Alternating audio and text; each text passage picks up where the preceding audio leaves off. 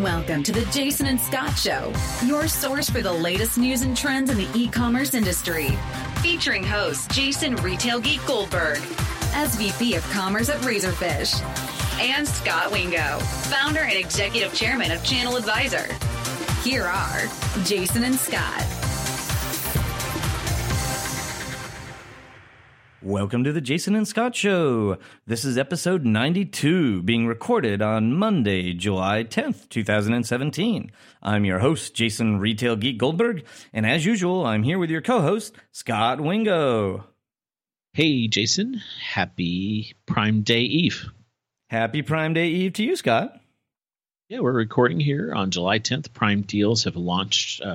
The Alexa deals exclusives came out days ago, I think, like 5 days ago. And then now here at 9 o'clock, they've launched some of the web deals. So it's pretty exciting.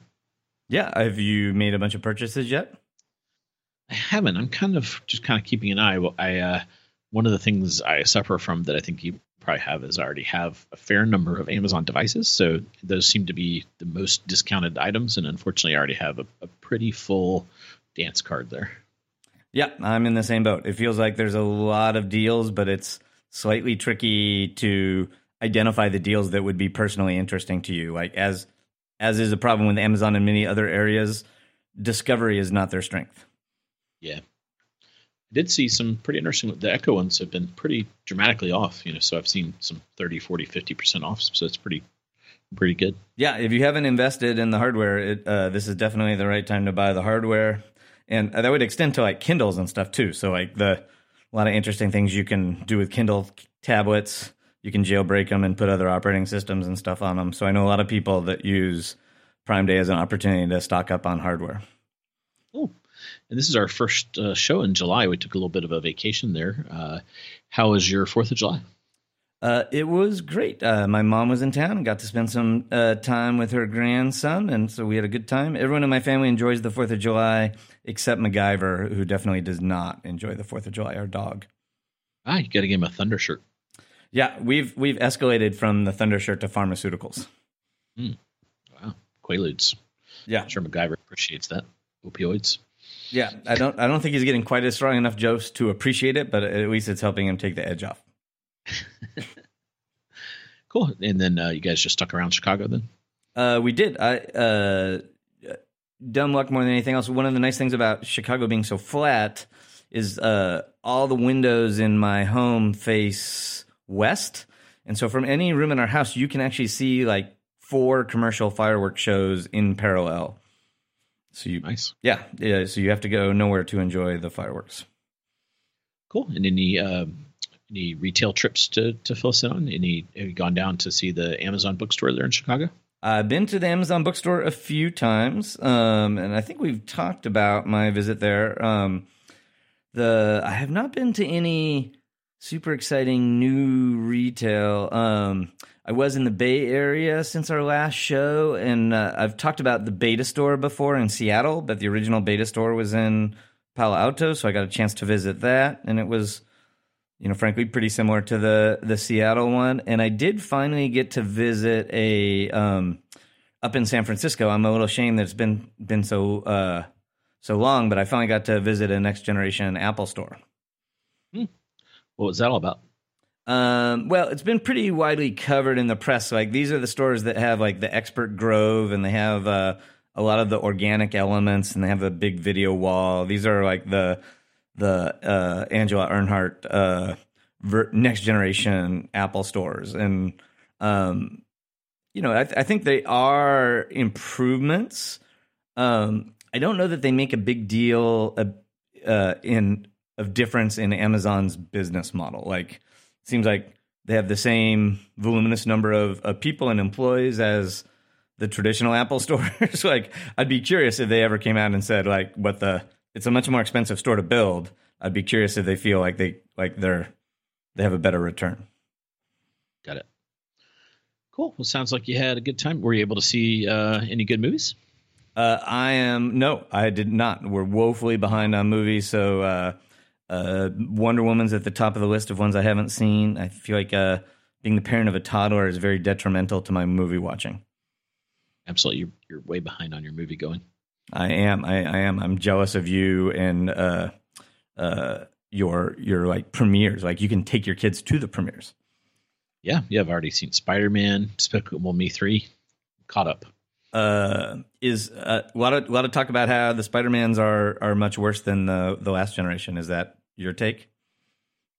I liked this one and the Tobey Maguire. I didn't like the ones in the middle, so I guess I'm counter Spidey. Got you. Yeah. So there's some like critical videos that have gained traction on the internet that compare the Tobey Maguire ones to these current ones, and they come down pretty hard on the current ones. Wow, purist. Yep. Cool. Well, so listeners, we've been doing a lot of interviews lately, and it's time to mix it up, and we're going to bring back one of our most popular segments.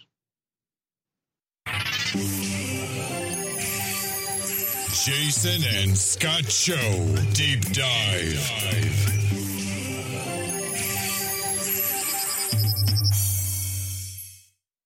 The Deep Dive. This week, we're going to do a deep dive into all things artificial intelligence and how it may impact commerce. In this year's annual letter to shareholders, Jeff Bezos talked a lot about AI and machine learning.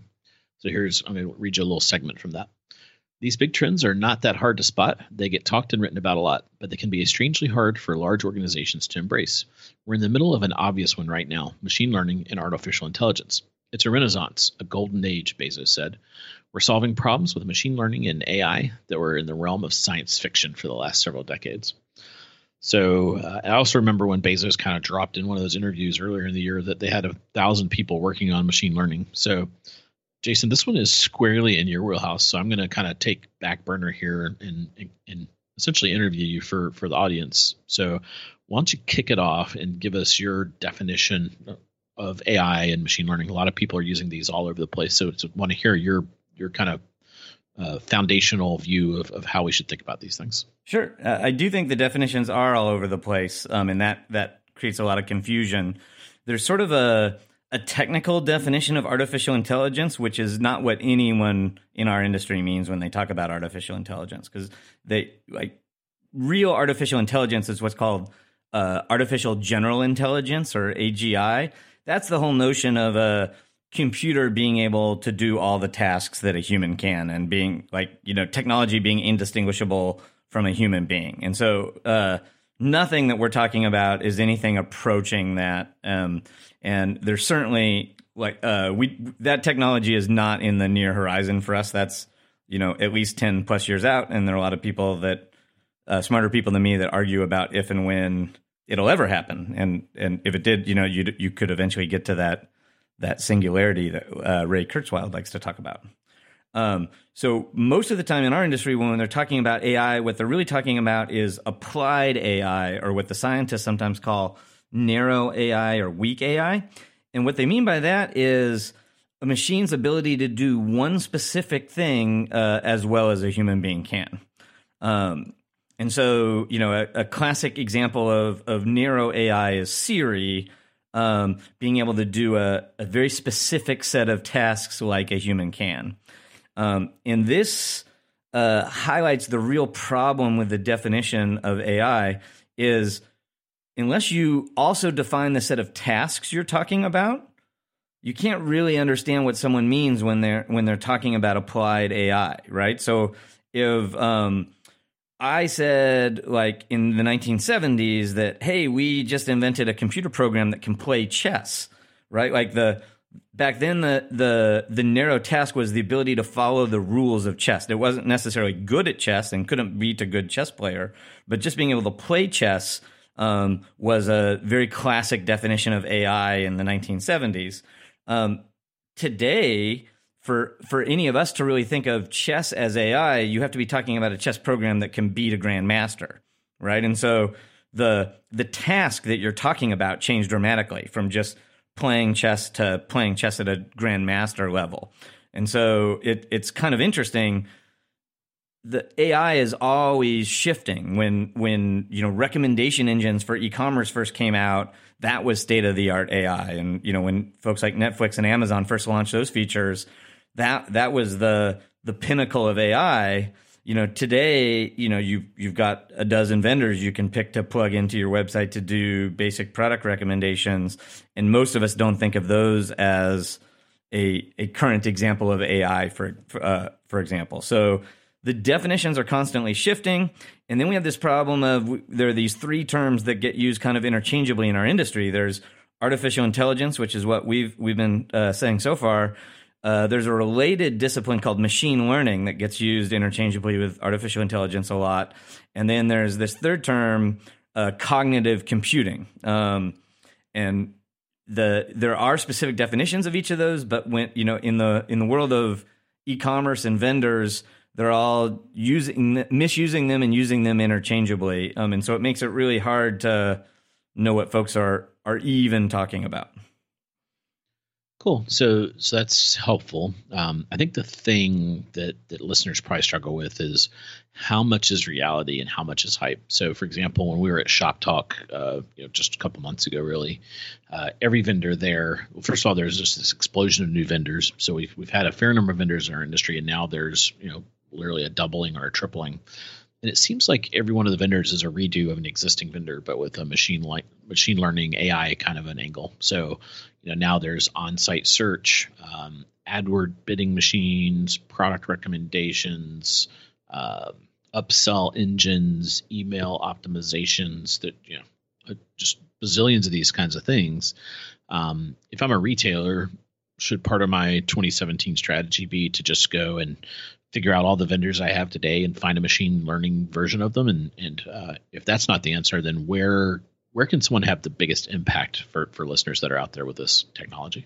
That's a great question, Scott. We should do a podcast about that. We're right in the middle of it, Jason. Oh, geez. All right. Well, I'm going to stall while I come up with an answer. But in all seriousness, your hypothetical is, I would submit, is exactly what you shouldn't do. There's no reason to just go look for versions of all your current experiences that are provided by a vendor that's bolted one of the AI words onto their service, because that word doesn't make that service any better or worse than it was before. And totally agree with you. Vendors are bolting these things on right or left. Like there's some folks at IBM that take it really seriously, but it's fun to poke fun at them. They have this AI technology, or they would call cognitive computing technology, that they've branded Watson. And some days it feels like they've just added Watson to the front of every product that IBM sells. And so, is that a better version than the last version because it has the word Watson in front of it? Like, well, not necessarily. Should you pay more money for it because it has the word Watson in front of it? Like, certainly not. I was looking at the vendor list from IRCE, and there's 22 vendors that have bolted AI onto their existing product. And I'm getting these calls every day from vendors saying, hey, I know you weren't interested in our product before, but we pivoted and we're now in AI, so-and-so. And we'd love some of your time to talk about how we should take our product to all your clients. And, as you sort of implied in the question, that's a bad strategy. Nothing's going to be better by just buying an AI version of it. Going back to our friend and number one listener, Jeff Bezos, he talks about machine learning as sort of a horizontal layer, right? So it's not an endpoint. It's a technology that enables new kinds of experiences. And he has this pretty simple definition that I like to use. He says, over the past decades, computers have broadly automated tasks that programmers could describe with clear rules and algorithms. And what modern machine learning does is allow us to do the same for tasks where describing the rules is much harder, right? So playing chess is a relatively defined set of rules, and you could write a computer program that followed those rules. But what machine learning lets you do is make a program that can play chess really well, even though the programmer themselves might not be able to write a set of best practices for actually playing chess. And so what we're really looking for are specific use cases in commerce that are made possible or made dramatically better by adding this horizontal layer, by adding this ability to do fuzzy stuff that was hard to write rules for in the past. And so what I would say is, rather than looking for labels like AI, you ought to be thinking about specific use cases that are made much better or enabled for the first time by underlying AI technologies, and decide whether any of those use cases are particularly helpful for you. Okay. So that's helpful. What are some examples of where retailers can use this technology and maybe give folks a little bit of framework for helping them think about this so that they can kind of formulate a plan and figure out how to start sampling some of these things? Yeah. So let's do exactly that. Let's jump into some specifics. And I like to kind of divide the experiences into 3 buckets. The first bucket I call the insights generation bucket, and that's all of the sort of analytics, data processing type things you can do, and I'll go into some examples in just a second. The second bucket is what I'll call business acceleration. It's saving time or money or reducing complexity from various business processes. And the third bucket is customer engagement. It's new customer experiences that you couldn't do before that customers appreciate and make you a better merchant or a better solution for those customers. So let's start talking about some of the specific commerce use cases that might fit in each one of those buckets. So the first one I like to talk about in the insights bucket is basic web analytics. So we've had web analytics for a long time, and they generally come with canned reports and dashboards, and you can make your own custom reports. But all of the traditional analytics require you knowing the smart question to ask, and then the analytics engine being able to show you, go find the answer to that question you asked.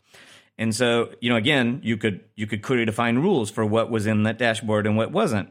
What machine learning lets you do to analytics is find insights that you weren't smart enough to ask the question for.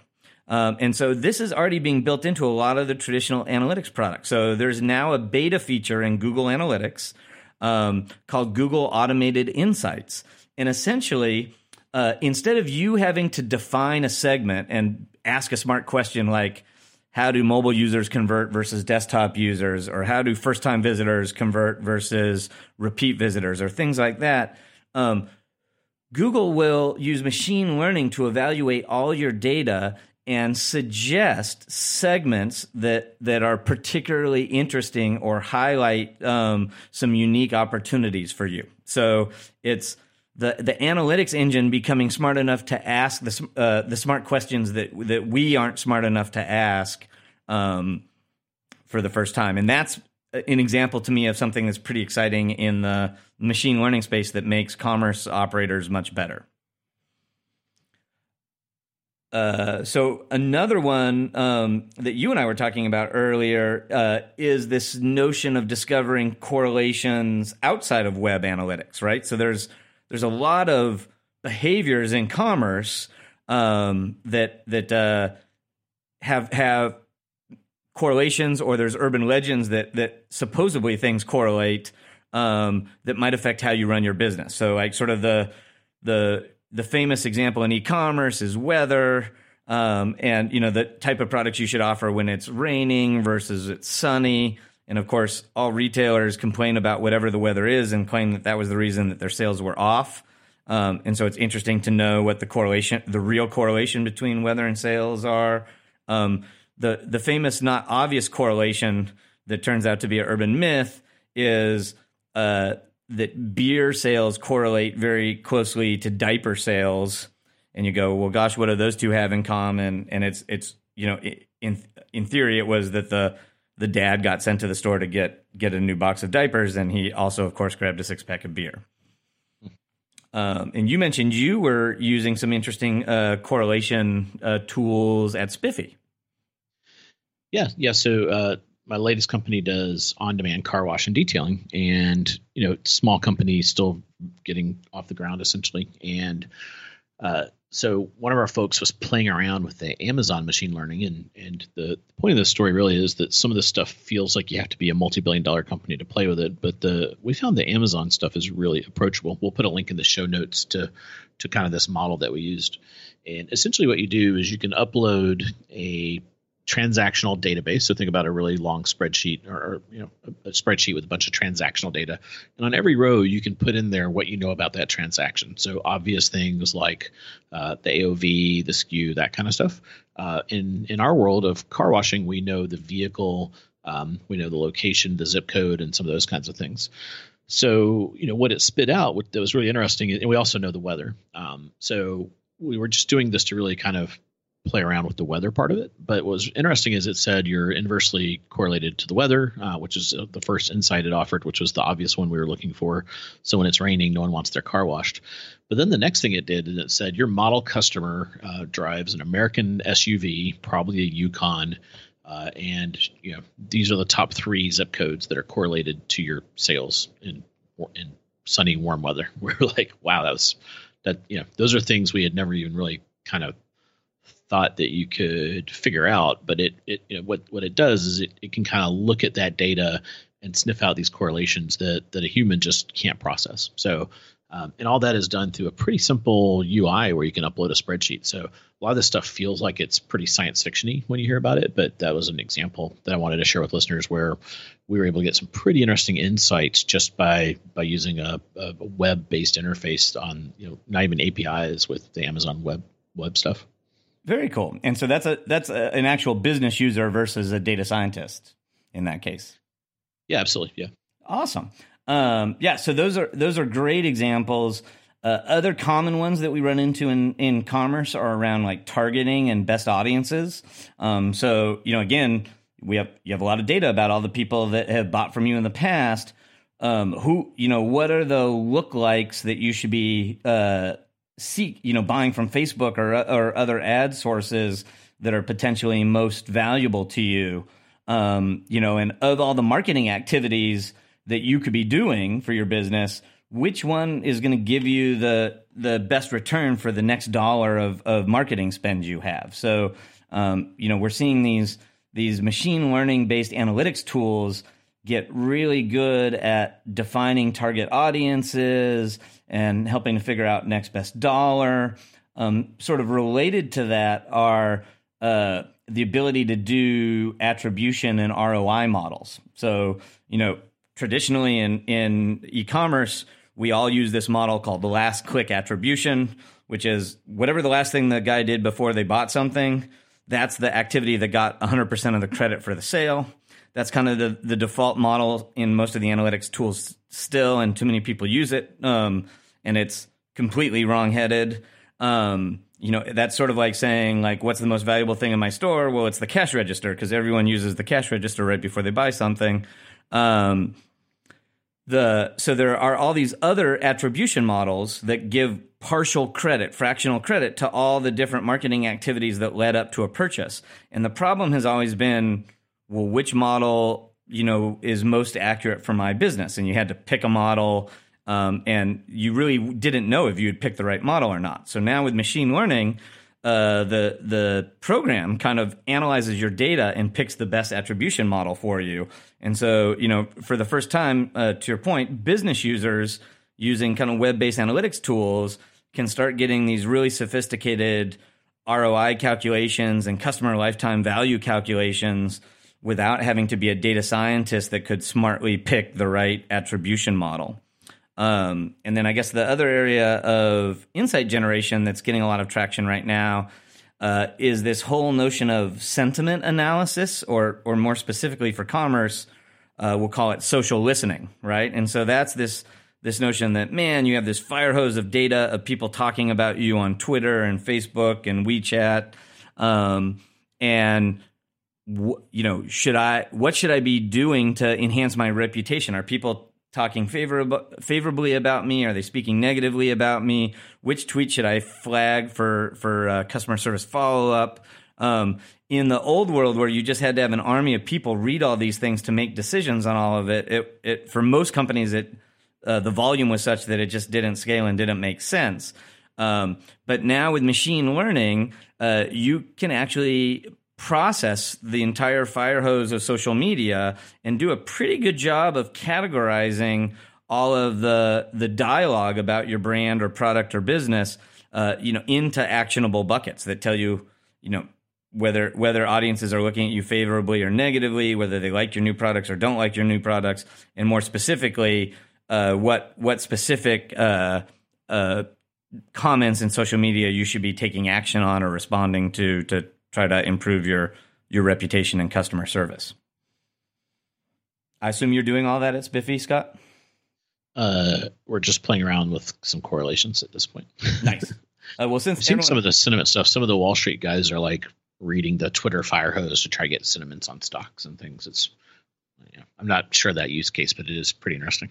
Yeah. Well, I know, one sort of interesting one is the retailers are starting to report less and less data to the analysts, which I know irritates the analysts to no end. And so they're looking for all sorts of new tools to sort of get a read on like what a retailer's quarterly financial performance will be. And many of those are these machine learning tools. In some cases, it's taking pictures of parking lots in malls with drones and using those to evaluate like whether traffic is up or down in the mall and all sorts of interesting things like that. Very cool. So that's insight generation. Then the second bucket you talked about was business acceleration. What are some examples that you've seen there? Yeah. Well, so the classic one that's probably the highest ROI today that you see used the most by slightly more sophisticated operators is the whole machine learning for inventory management and forecasting. So, kind of taking the buying responsibility like out of the hands of the merchant prince and having them just guess how many of a garment you should make or how many you send to each store, and instead using the data to sort of accurately tell you what your inventory levels should be and to more accurately forecast your sales. And so there's a whole host of retail and e-commerce tools that are focused on using machine learning for inventory management and forecasting. One that I like that is not quite here yet, there's some great demos and a number of retailers are testing it. Target, I know, is testing it. Is what we call merchandising compliance. So if you think about a brick and mortar store, a lot of the displays in that store are paid for by a brand. So Procter & Gamble might buy an end cap for Tide, and so the Tide is supposed to not just be on the shelf, but be on the end of the shelf, and it's supposed to get some special signage, and Procter & Gamble probably paid a lot of money for that end cap to Walmart or Target or whomever.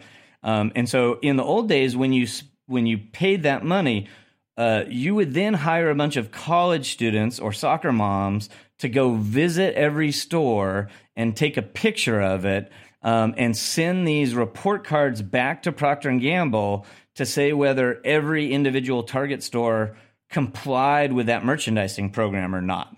Because you're paying a lot of money for it, and what you find is in a significant number of stores, they didn't execute the end cap or they didn't put the signage out. There used to be a stat that like half of the custom printed signage that gets sent to these stores, the merchandising, the temporary point of purchase displays, never got put out on the shelf. And so all the brands had to spend a fortune sending these armies of people out to the stores to measure compliance. And what we're seeing now is you can have a Roomba, like some kind of robot that roams the floors of the store with cameras and takes pictures and uses computer vision to match those pictures against the planograms, the intended store layouts, and you can report on which stores did or didn't comply with those displays, and you can take corrective action more quickly, and you can save all that money of the brands having to send people out to the stores to measure it. And then you can even use those pictures to tell you when, for example, all of a particular SKU of Tide is out of stock and not on the shelf, because it might be in the back room and not on the shelf. And obviously in that out of stock situation, you're not selling any Tide. So using computer vision for merchandising compliance it's still early days, but there's a ton of money and friction to be saved by doing that. And one of the experiences we'll talk about next, Amazon Go, is that's sort of one of the underlying capabilities of Amazon Go. And then Amazon Go extends that capability by also letting you check out, right? So the Amazon Go store that we've talked about uses cameras to take pictures of the shelves and know what products are on the shelf, but it's also using cameras to follow the shoppers and know what shoppers are holding which products so that it can charge them for those products when they walk out of the store. So I would characterize Amazon Go as a potential future use case of artificial intelligence for retail. Very cool. And then one of my favorite examples is the Stitch Fix guys. They talk a lot about private label, and one of the reasons they came up with private label was they would send out all these products and people wouldn't buy them, but they would say, I liked the strap on this, the design of that, and then they were able to synthesize all that feedback, and essentially the machine learning would say, you need to produce this garment for this audience of people. Tell us a little bit more about that. Yeah, I think that's a great use case, is sort of using machine learning for product selection and product design, right? So going back to the kind of old merchant prince model, the Mickey Drexlers of the world would decide what the design of the shirt is that was in Gap or J. Crew, and it was as much art as it was science, and very often they would make good selections and they'd sell a lot and they'd make a lot of money, but occasionally they would design something that the market didn't want and they'd have a ton of it in stock and lose a fortune. So what folks like Stitch Fix are doing is saying, hey, let's not have merchants. Let's use the data to tell us what products to offer to our customers. And eventually, not just what products to buy and offer to our customers, let's use the data to decide what products to design for our customers and offer to them. And so in Stitch Fit's particular case, they have like 60 attributes for every garment. So things you wouldn't think of, but like, how many inches is the top button from the collar? What's the ratio of the waist to the chest in the size 6? What kind of cuffs does it have? What kind of pleats does it have? They're defining each garment at a much more granular level of attributes. And then they're using machine learning to say, what are the combination of those attributes in a women's blouse that sell the best to which of our customers? And so, originally they used that to decide which third-party products to carry, but more and more they're using those attributes to define what products they should manufacture themselves and offer to their customers. So it's really replacing the merchant with the data. And so instead of having a buyer or a merchant, you have an analyst. Yeah, and then this is a good time to kind of inject the thing that gets pretty interesting around this is when you think about business models. One of the favorite business models of the last 10 years is network effects. So the classic example is a marketplace like an eBay, where or a more modern would be maybe an Uber, where you have supply and demand, and more supply brings more demand, and this flywheel effect happens. So more drivers brings more riders brings more drivers, or more sellers bring more buyers, etc. I think when you start to think a lot about this machine learning and AI, and you use that Stitch Fix example, the reason they're able to do that is because they have all this great product data. So data becomes almost the next generation network effect. So it's almost like this data network effect, where the more data a company can get about consumer behaviors, preferences, and those kinds of things, they're going to have this edge that no one else has. And another kind of call to action I usually talk about with retailers, or especially brands, is this is why you need that connection with the customer. Because imagine you're a brand that's not selling direct.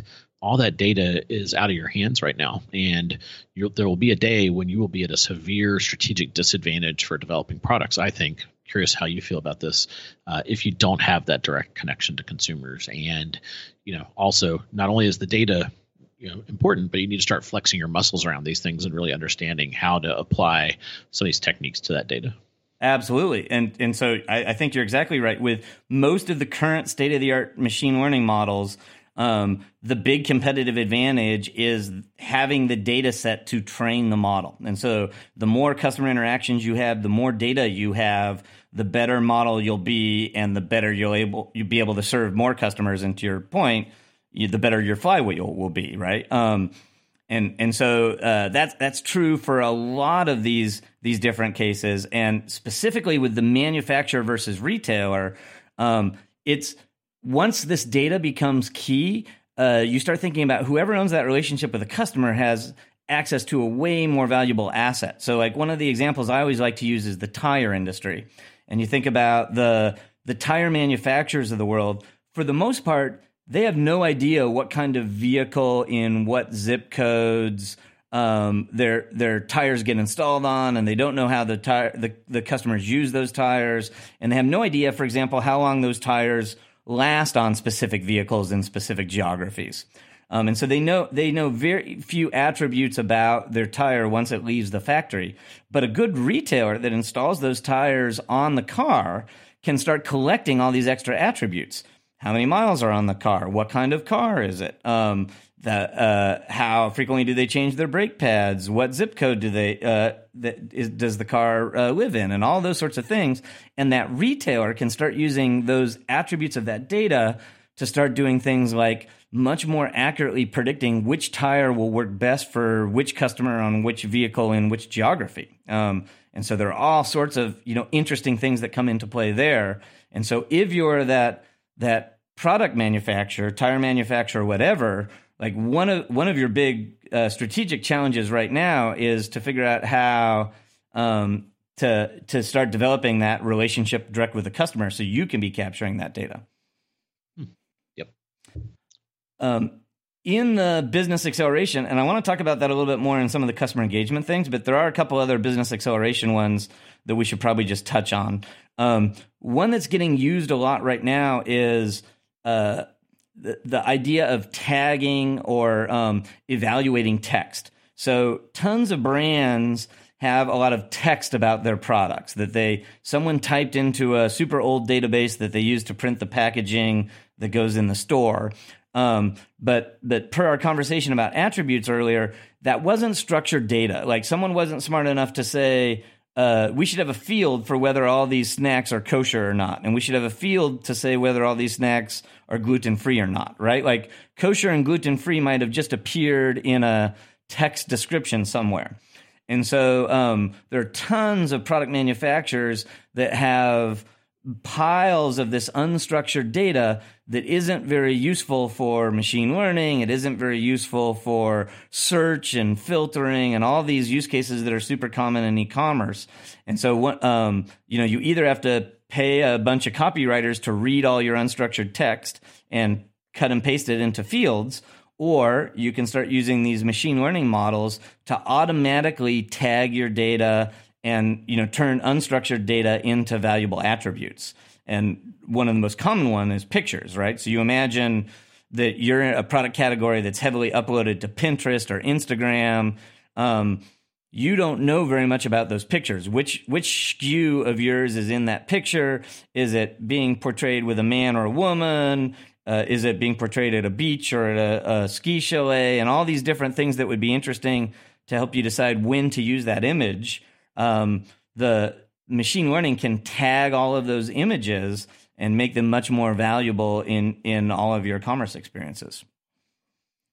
Very cool. So we're starting to see that a lot. A common one that's being used right now is almost all of the latest fraud engines are using machine learning. So this is a classic example where fraud used to be a set of static rules. So you would write rules.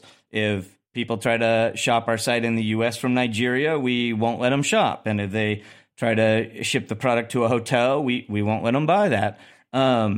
And with machine learning, we can be much smarter about what attributes trigger a secondary screen for fraud. And what that does is it gives you way less false positives. So you're able to sell a lot more goods to a lot more people and not offend them by treating them like they're a prospective criminal when they've done nothing wrong. And so the fraud models are both getting much better at catching fraud, but equally important, they're getting far fewer false positives as a result of using this machine learning instead of a set of hard and fast rules. One of the business accelerations that Amazon has particularly made famous is the whole field of price optimization. And so, obviously, we talk a lot on the show about Amazon changing 2.5 million prices a day, and their approach is much more sophisticated than just being the lowest price on everything, right? Like they're a strategic low price provider, and more and more that it's not possible to just write a set of rules about what your pricing for every product ought to be. And so you're starting to see retailers turn over the keys to their pricing models to these sophisticated machine learning systems that optimize price and optimize promotions and offers for individual customers.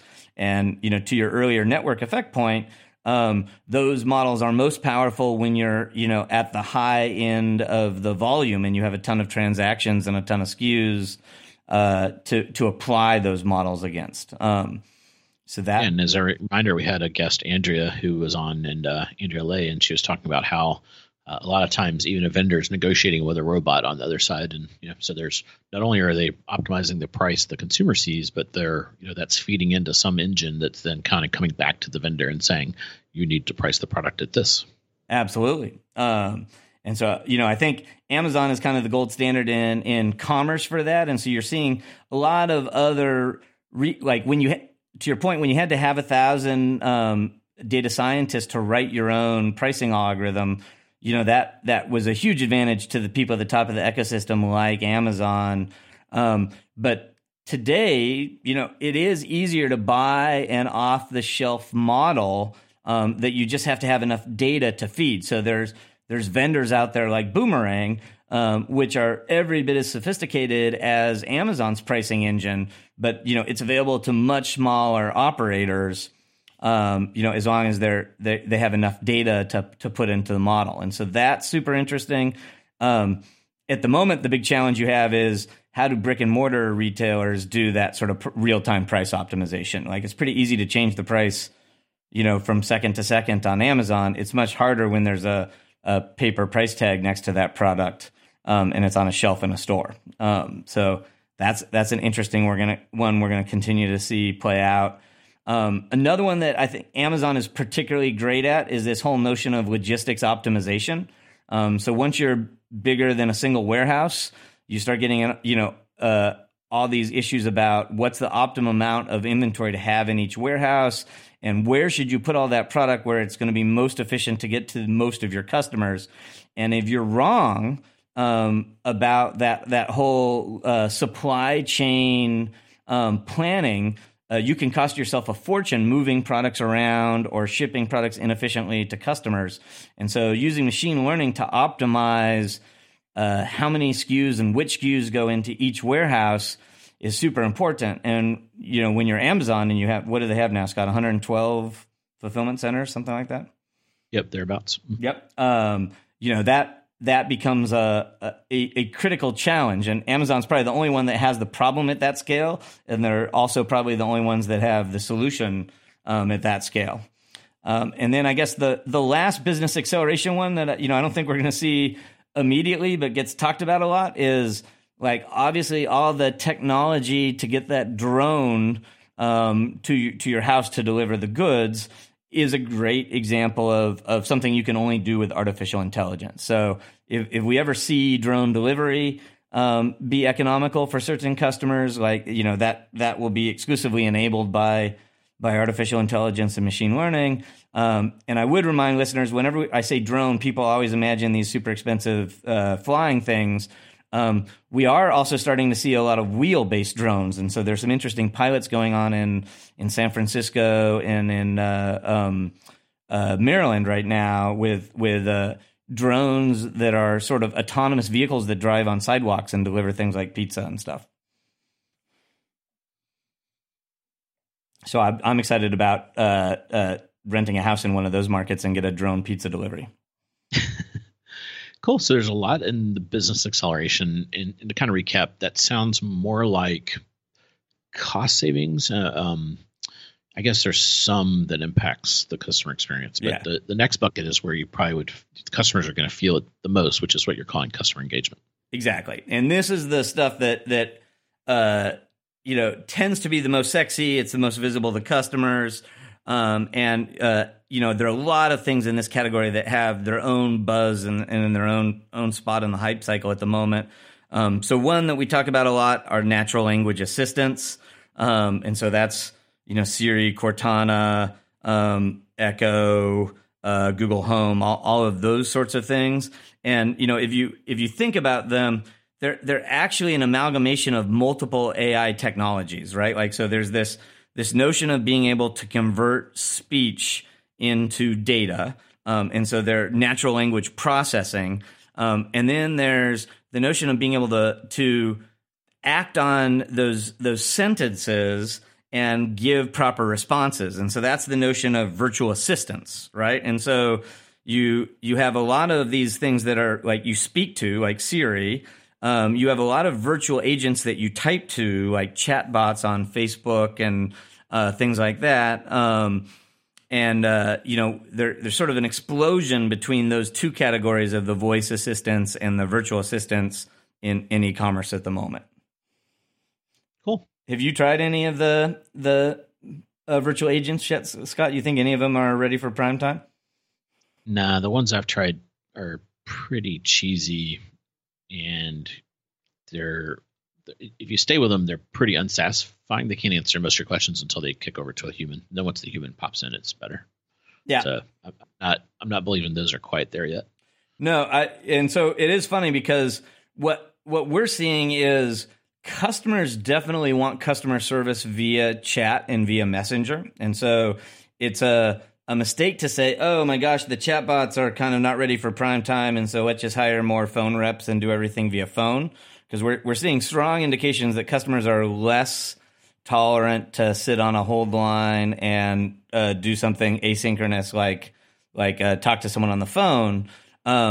But at the same time, you're right. Like the virtual agents really aren't cutting it yet at the moment. And so where the sweet spot is are live humans at the other end of those chat and SMS strings. And I guess the best virtual agents I've seen are kind of maybe just one layer deep, and they answer some of the highest velocity questions, and they sort of act as a filter to make those live agents more efficient by not having them have to answer the same question over and over again. Yeah, and they're smart enough to know when to get out of the way. They kind of say, "Hey, are you looking to track a package? Oh, I'm sorry. Let me route you to a human." Exactly. Right. And once they get annoying, they're like, they kind of walk you through some kind of knowledge base. Yeah. Relentlessly. The best ones are seamless. Right. And and unfortunately, like too many of them, keep fighting to try to keep you in the virtual realm. And, at some point you stop asking it honest questions and you're just trying to figure out how to bypass it. Yeah. So another sort of adjacent thing that we're starting to see more of in customer engagement is this whole notion of discovery and guided selling. And so one of the ones that got the most buzz here is North Face uses the Watson implementation to have sort of a guided selling tool for jackets. 800 Flowers has a guided selling experience for gift giving. And, I'm a little bit, I have similar feelings to the guided selling tools at the moment that you had to the virtual agents. I think the idea of them is very interesting, and I certainly agree we need to get way better at discovery and helping people find new products. But a lot of the guided selling tools I've seen at the moment just feel too linear and scripted, and I'm not sure that they're yet recommending products a heck of a lot better than sort of a structured set of rules used to last year. Yep, agree. So the next one in customer engagement is one, and I'll have to go back. This may have been one of my predictions. So I'm going to hype it again in the hopes that it helps my annual prediction come true. One of the cool technologies in artificial intelligence is computer vision, and being able to process images and more often process video to get insights out of that image data. And so one of the most common use cases for that is tagging images that we talked about in business acceleration. But the other way more sexy one is visual search. So that's Amazon Firefly being able to take a picture of a product and then order it. Or, even a cooler use case is via an app like CamFind, being able to take a picture of the woman at the table next to you with the cool handbag and find that handbag for sale or those shoes. And that's kind of the whole notion of this see it, buy it kind of experience. Yeah. I've seen a lot of people say Pinterest is probably one of the better ones out there. Do you know what they're using under the hood for that? Is it some machine learning kind of? Exactly. And they rolled it out. That's Pinterest Lens. They rolled that out relatively recent. So it's probably only about 3 months old at this point, if memory serves. And that's a great example. It's not product specific yet. So it helps you find similar images to the image you're looking at. There are some more sort of commerce-y ones. I mentioned CamFind is one company. We'll talk about a couple other visual search companies at the end of the podcast. But the whole field of visual search, I would just tell people, is getting phenomenally better. And so for years, we talked about natural language getting twice as good every year. And last year, the natural language interfaces essentially surpassed human comprehension. So the computers can now more accurately understand spoken words than an average human being. And that's, forgetting the fact that the computers can also understand people in a bunch of other languages. And the same sort of evolution is happening in visual search. There's an academic contest for visual search engines that several of the universities, including Stanford, put on every year. And the winning visual search engine is twice as good every year as the year before. And so the quality of visual search is just doubling every year. So if you look at some of the best use cases right now, they're already pretty impressive, and you go, oh man, this is already useful today. And if you think about the fact that they're getting twice as good every year, we're very close to visual search being a super powerful tool. And that's going to eliminate a lot of the friction we see in stores where people try to get you to use NFC tags or scan QR codes or do things like that. Like, imagine a future when you just hold your phone up to the aisle in a store and the phone sees every product on that aisle and it visually recognizes all of them. And maybe it even reads the price tag off the shelf for each one of them. And it could, instantly highlight for you what the good deals are in that store and what you'd be better off buying from an e-commerce site at home. Cool. And then one thing that's interesting about this is part of the renaissance on the visual side is it's tied to video games. So, as people's demands for video games have gotten higher, the game processors that are these high-end floating point machines have gotten more sophisticated. And it ends up that's a great platform for vision and even cognitive, I think. But I hear it more used for the vision stuff. So what's interesting is now, as part of like AWS, Amazon's leasing out. You can actually lease out GPUs, which are game processing units, and as the cost of those has come down, it's made this video stuff get even smarter. So there's a hardware part to this that's pretty neat. So this stuff is, not only is the machine getting smarter because the amount of data is going up, but there's also Moore's law on the back end helping it as well. Absolutely. And the kind of math that all of these machine learning models use is the kind of math that I think technically they're graphics processing units, not game processing. But they're game. Yeah, but they're primary. You were right; they were invented for games for sure. And our friends at NVIDIA, being a prime example, the kind of math that those chips are good at is the kind of math that machine learning uses. And so that is one of the gating factors for machine learning getting better, is having access to big server farms of these GPUs. And to your point, all the big vendors of cloud computing, that's the new battleground is, not CPUs and cores, but GPUs. And that's really enabled a renaissance in machine learning, that these academics can now rent these amazing supercomputers for short periods of time to run their experiments and refine their models.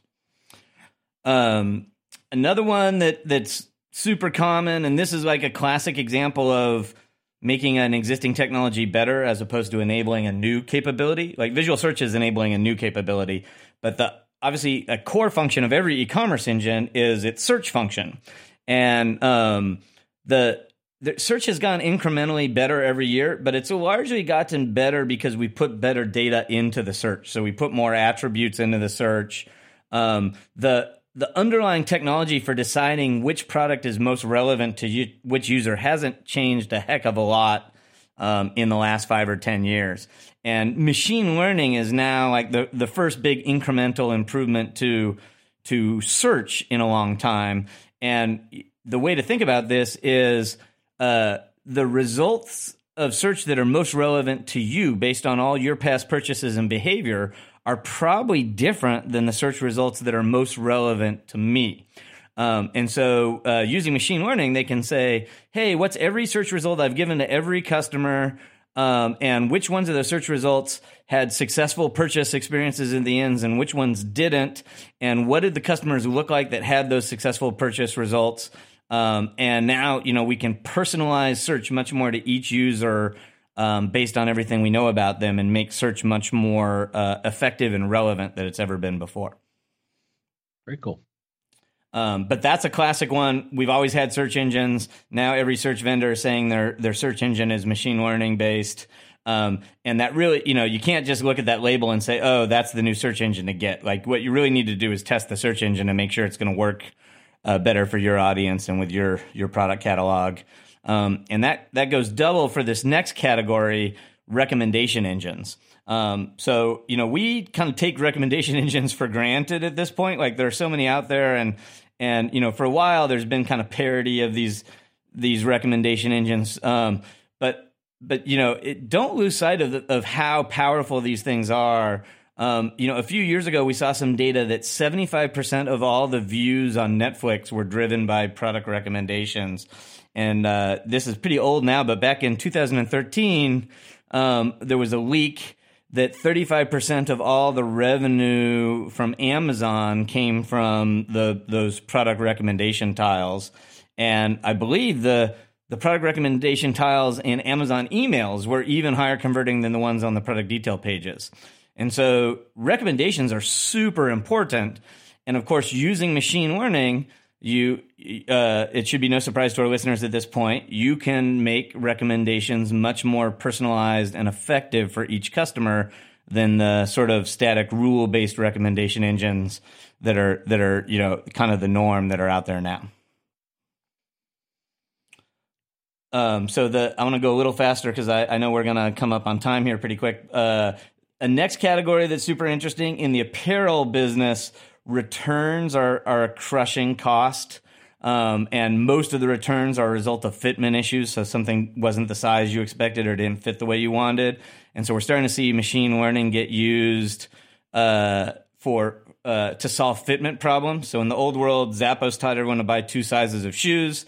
That guaranteed one was coming back, and that was super expensive. So now what you want to do is use data about all the attributes to accurately recommend the size, and maybe even remind a customer that they bought another size before and it fit better, or they bought this size before and had to return it, to help people get the right size the first time and avoid misbuying stuff. You're also seeing this get tied in with visual search, where you're actually using the camera to help measure the size of the customer and then match that to fitment data to help them buy the right stuff. So lots of stuff in machine learning happening around fitment and return avoidance. The whole general field of personalization, this is really hard to shop for right now because every vendor is hyping all kinds of new artificial intelligence and machine learning capabilities, and it's really hard to separate the hype from the reality with all those products. But it certainly is true that machine learning generates more personalized experiences. And so there's, tons and tons of new vendors out there in that space. Folks that are still in loyalty programs and retention programs, those can be dramatically improved by machine learning. So we're starting to see the first generation of machine learning based loyalty programs. And that's kind of the main use cases that we talk about right now in customer engagement. Got it. Okay. So to summarize, we've got 3 buckets: insight generation, and that's kind of I think of that as like next generation analytics. So analytics that not just splats data at you, but comes up with insights. Business acceleration, and that was things that help you save money, improve your forecasting, pricing, and even product design. And then customer engagement, which are the more forward front office things that are going to improve the user experience, learn more about your customers, and give them a better experience. If people are interested in this, so first of all, maybe lay out a little roadmap. So a listener is a omni-channel retailer. They've, they got a lot going on in their world right now. Where does this fall into prioritization, and where are some places they can nibble? And then where do you recommend they go for more information? Yeah. So in terms of what your focus should be, like, my high level advice is ignore the AI labels. Don't go look for an AI product, but instead look at the list that we just gave you, and we'll put it in the show notes, and say, which of those things do we feel like we're most efficient at and we're leaving the most money on the table? Like, we not making good decisions about who our audiences are and how we should target our advertising? Are we not making good decisions about our pricing, or we're paying too much for fraud? Or are we, not doing a good enough job of helping customers discover the right products and add more carts to their more SKUs to their cart, and our returns too high, those sorts of things. And so focus on your biggest pain points, and then say, all right, what solutions out there are using machine learning technologies to best address that pain point. So that would be my sort of high level advice. And then in terms of specific vendors, if you're going to build your own solution, there's sort of a 4-horse race for the underlying technologies for all of these machine learning capabilities. And as you sort of alluded to in your experience at Spiffy, none of these vendors require you to be data scientists anymore. So they all are like pretty easy tools. You probably still have to be a programmer because these are mostly APIs that you rent, but it's really a 4-horse race. It's for the big vendors. All have these big stacks of AI capabilities that you can rent by the drink, and they're really inexpensive, and you add them to your own product. So if you're going to hire your own programmer to develop any of these experiences, the first one is IBM with their Watson technology, and we'll put links to all 4 of these platforms in the show notes. One that people don't necessarily think of, but is hugely competitive in this space, is Google. And they have a division called Google Cloud Platform Services. And they have a bunch of APIs for machine learning. They actually invented one of the underlying machine learning models called TensorFlow, and they've open sourced it. So they have a lot of great TensorFlow solutions on GCP, but you'll also find other vendors now offering TensorFlow because it's become so popular. Microsoft has a complete set of cognitive APIs under their Azure services. And then, as you mentioned, Amazon has a complete set of AI capabilities that are part of AWS, and they're all kind of analogous. Like, you'll find basically the same set of APIs from all of them. You'll find a computer vision library, you'll find a sentiment library, you'll find a natural language processing library, a text-to-speech library. You'll find all these Legos of machine learning capabilities that you snap together yourself. One that's kind of fun that I will highlight specifically for Amazon is one of their Legos is called Destiny, and it's spelled goofy. It's DSSTNE. And that's the actual product recommendation engine from the Amazon website that they added to AWS last year. So you can actually use the very system that Amazon's using. And we mentioned this network effect. It's a huge advantage to be able to get a recommendation engine that's trained by Amazon already, because you're benefiting from their network effect. So that's pretty interesting. And then I would highlight that there's some more niche vendors. There are vendors that, as opposed to giving you a low-level API, have sort of crafted complete machine language capabilities specific for commerce vendors. And so, again, I'll put them in the show notes. But 6 that come up a lot, there's a company called Twiggle that has one of these machine language-based search engines that we talked about in the customer experience portion. There's a company called Sentient.ai that has a really powerful visual search capability. They also have some pretty interesting personalization and recommendation engines. There's a company called Clarify that has visual search, including video, which is super interesting if you're someone that produces a lot of content on YouTube. We mentioned the robots that take pictures of the shelves. So that's a company called Simbi Robotics, and they have the Tally robot that Target is testing. There's another company out of Stanford called Focal Systems that have the computer vision library for doing inventory.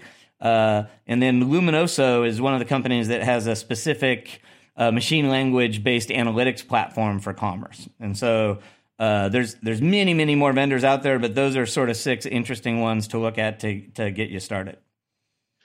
Yeah, so it seems like I don't mean to hang up on this, but when I was an e-commerce person, just kind of thinking about our listeners here, and I used to buy a solution. You would look at kind of feature, benefit, kind of a analysis and cost and all that kind of stuff. It seems like machine learning and some of these things add this like other dimension that's really important, which is data. So as you look at these solutions, it's really important to understand, is this going to operate just on my data? Is my data going to be enough to really get a big enough bang for the buck? Because I think what we're going to see is new models where you're sharing data with other people on a platform. But then you also need to be pretty cognizant about that, because this is really important intellectual property you have. And once it gets into these platforms and is learned, even when you leave and take your data, the learnings stay. So it's a really interesting kind of a way to think about things. You kind of, as a user of a vendor, you want a lot of access to data, but then you almost don't want your data to kind of be in there in the system to, I'll use an example. Let's say you're, I don't know, a seller of electronics. You train this system on whatever recommendation of electronics. Now you switch vendors. Well, that now a competitor switches there. You start using that. Now they've got a solution that's been trained on your data. Also, it's pretty interesting. You mentioned the Amazon example where it comes kind of pre-learned, if you will. I don't know if that's the right verbiage here. Pre-trained is maybe better. Any advice on how people should think about that element of these solutions? Well, no, I think you have hit the nail on the head. It's the Wild West on intellectual property. And so you're exactly right. Like you have, because these are almost all cloud-based SaaS solutions, you load your data in it, you train it, you get to take your data back. It's very clear that the data is owned by you. But when you leave, you're leaving that model smarter than you found it, and your competitors can potentially benefit from that, right? And so that is certainly one issue. But for sure, like when you're thinking about areas that you want to invest in, and maybe the first area that you want to tackle from a sort of testing out a machine learning capability, like one of the big drivers of the feature that's going to add the most value to you is the one where you have the most data or the most differentiated data. So anywhere you have a data advantage versus your competitors or versus the market, that's a great place to look at for accelerating with machine learning. And that's the big pro and the con of the build it yourself with these underlying platforms like IBM and Google versus buying a productized solution like a Twiggle or Sentient is, you need a lot less programmers. There's a lot less investment to get a customer experience working out of these complete solutions. But they are going to learn from your data, and, your competitors are going to be able to benefit from that. If you really feel like you have some differentiated competitive advantage data, then that's a good reason to potentially roll your own solution using the more low-level machine language libraries from the big providers, because they're leaving less of that learning behind for the next guy. Yeah, or it almost seems like it'd be smart to go make a coalition with people that aren't competitors and say, hey, let's pool our data and kind of create our own data pool. And Yep. I almost wonder if there's like some way to do something. There's a little pie in the sky, almost like a data co-op. But no, it's having your own pool of your data isn't as helpful. You still need that other data, but you still want control over the data. So it's kind of a really interesting, tricky challenge. There's models out there right now. So an interesting one is Adobe for device detection, right? So you know, Scott, you and I own a bunch of different devices. They all have different cookies on them, so it's hard to tell when you visit a site on your tablet and then later on your smartphone that you're the same user. Facebook and Google know because you've authenticated yourself on all those devices on Google, and so Google recognizes you across all those different devices. So Google has a big advantage over most e-commerce sites, and Facebook has a big advantage over most e-commerce sites in terms of recognizing each user. And so, you know, folks like Adobe have literally set up a device data co-op so that multiple websites can share what they know about which devices you own, and you're anonymous, so your PII isn't in there. But when someone, you know, gets any device that Scott Wingo owns, they can go to this co-op and find out what the ID is of all the other devices that Scott owns, so that they can do the multi-device attribution. And so we've seen it there. We're starting to see these kind of data co-ops emerge in a couple places. I think in some cases, even competitors collaborating. So, for example, a lot of the insurance companies that have to pay claims when a natural disaster takes out a roof, they're all sharing their data, their photo libraries of all the roofs that they've had to repair and what the level of damage was. And so now they have this big data repository that they all benefit from. When the hurricane strikes, they fly a drone over the neighborhood. It takes a picture of all the roofs. And a machine learning algorithm, you know, tells you in half an hour how much it's going to cost to fix everyone's roof in that neighborhood. So pretty cool stuff. Awesome. And Scott, I'm afraid that is going to be a good place to leave it because it has happened again. We've wasted a perfectly good hour and tax of our listeners' time. Listeners, as always, we certainly want to continue the dialogue, so please visit our Facebook page if you have any questions or comments. And if you like today's show, we would greatly appreciate a review on iTunes. Thanks for listening, everyone, and maybe someday this entire podcast will be automated intelligence, artificial intelligence. Or maybe it already is. And with that, happy commercing. You've been listening to The Jason and Scott Show. For all the latest news and trends on e-commerce and shopper marketing, subscribe to us on iTunes or visit www.jasonandscott.com.